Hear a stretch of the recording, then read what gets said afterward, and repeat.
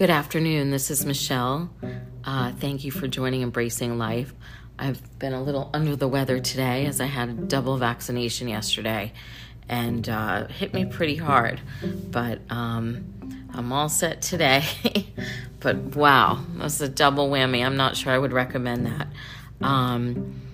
But anyhow, today I wanted to talk about how to set healthy boundaries in your relationships and how to build positive relationships. And, I'm discussing this in regard to not only family, but friends and employers, etc. So, healthy boundaries define what's appropriate behavior in all of our relationships.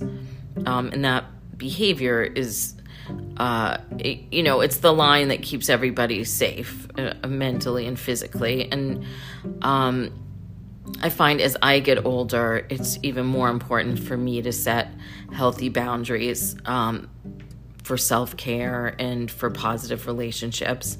And boundaries differ from person to person and are mediated by variations in culture, personality, and social context.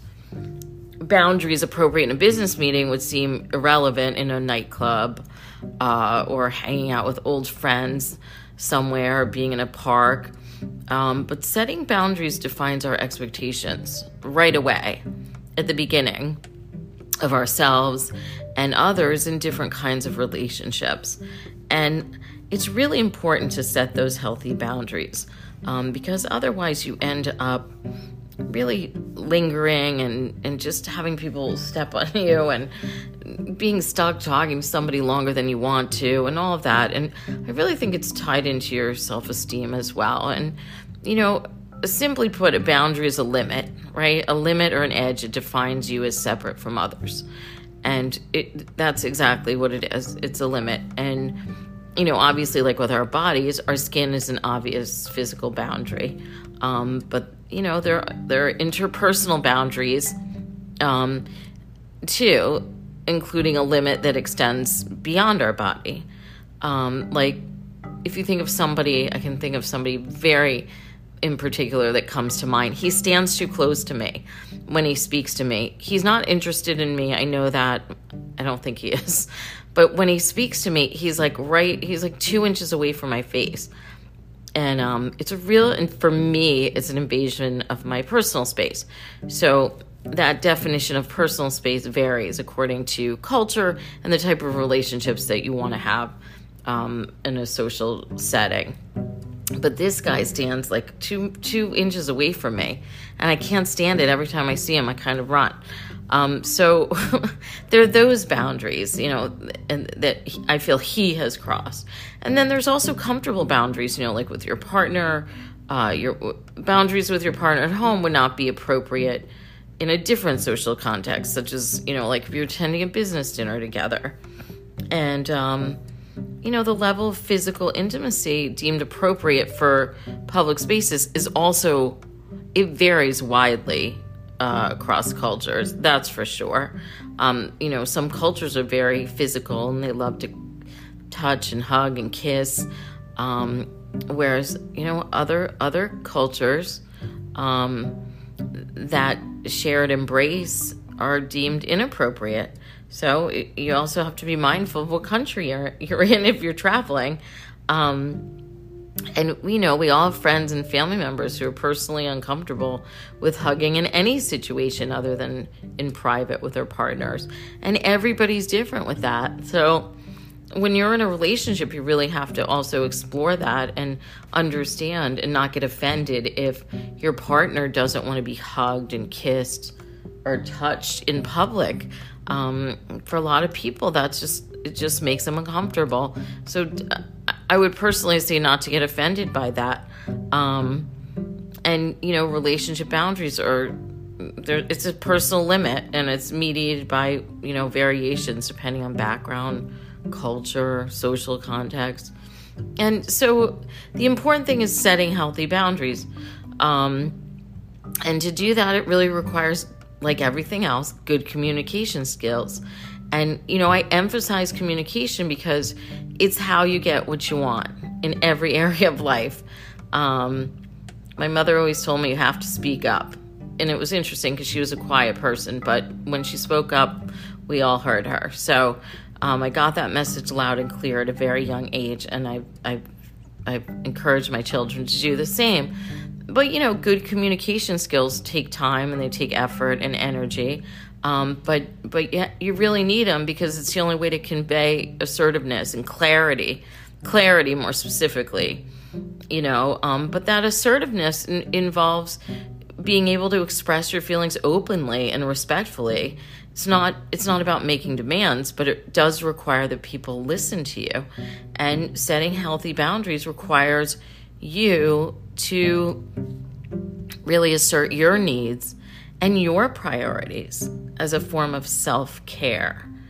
And it's interesting because I think when we're younger, we just kind of want to accommodate everybody and we don't want to offend anybody. And we end up doing things or being in places we don't necessarily want to be. And I know for me, now that I'm older, and I say older, above 38, I'm very clear and very straightforward about where I want to be, where I don't want to be.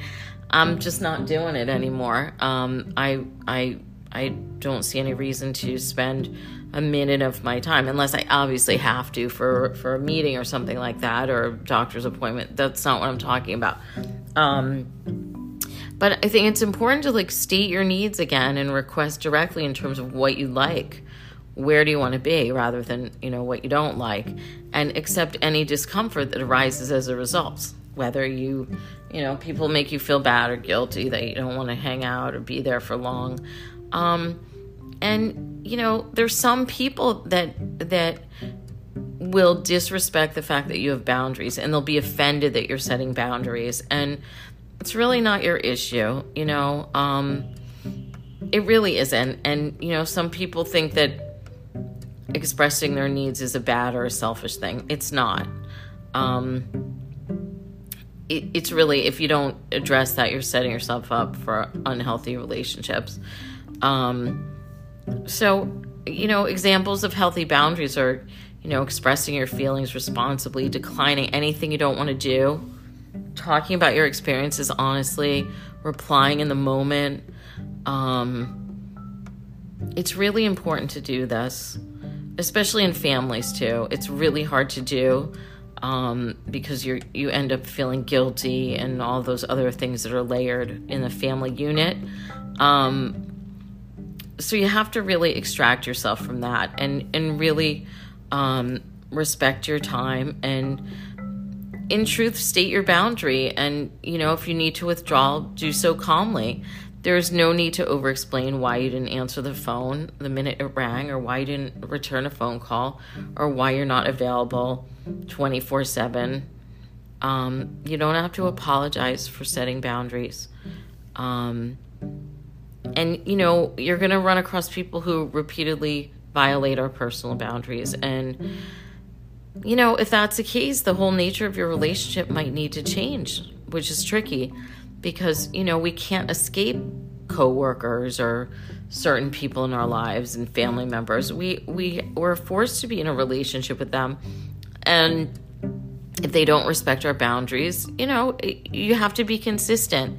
And, it's really important, as the holidays are approaching and, you're invited to all these things and you feel pulled in a million directions. It's really important for maintaining your psychological well-being and balance to be able to say no and to not go to things you don't want to go to and not hang around with people you don't want to hang around with. It's up to you. It's your life. How you want to spend your time, and the more comfortable you get with saying no and with delegating, work if it's a workload, and taking time off and setting those boundaries at work, the more comfortable you're going to be keeping those healthy boundaries in friendships, at home and family, at work. And it'll change the way you invest your energy, and your friendships will improve because your friends will see that you respect your time and you're not available 24/7. And, you'll be happier. So good luck with that, and state your case and stick to it. You know, boundaries are really the gateway to a healthy relationship, and it's, you know, the key to having healthy, intimate partnerships and friendships and in relationships is clear communication. So good luck. Thank you for listening.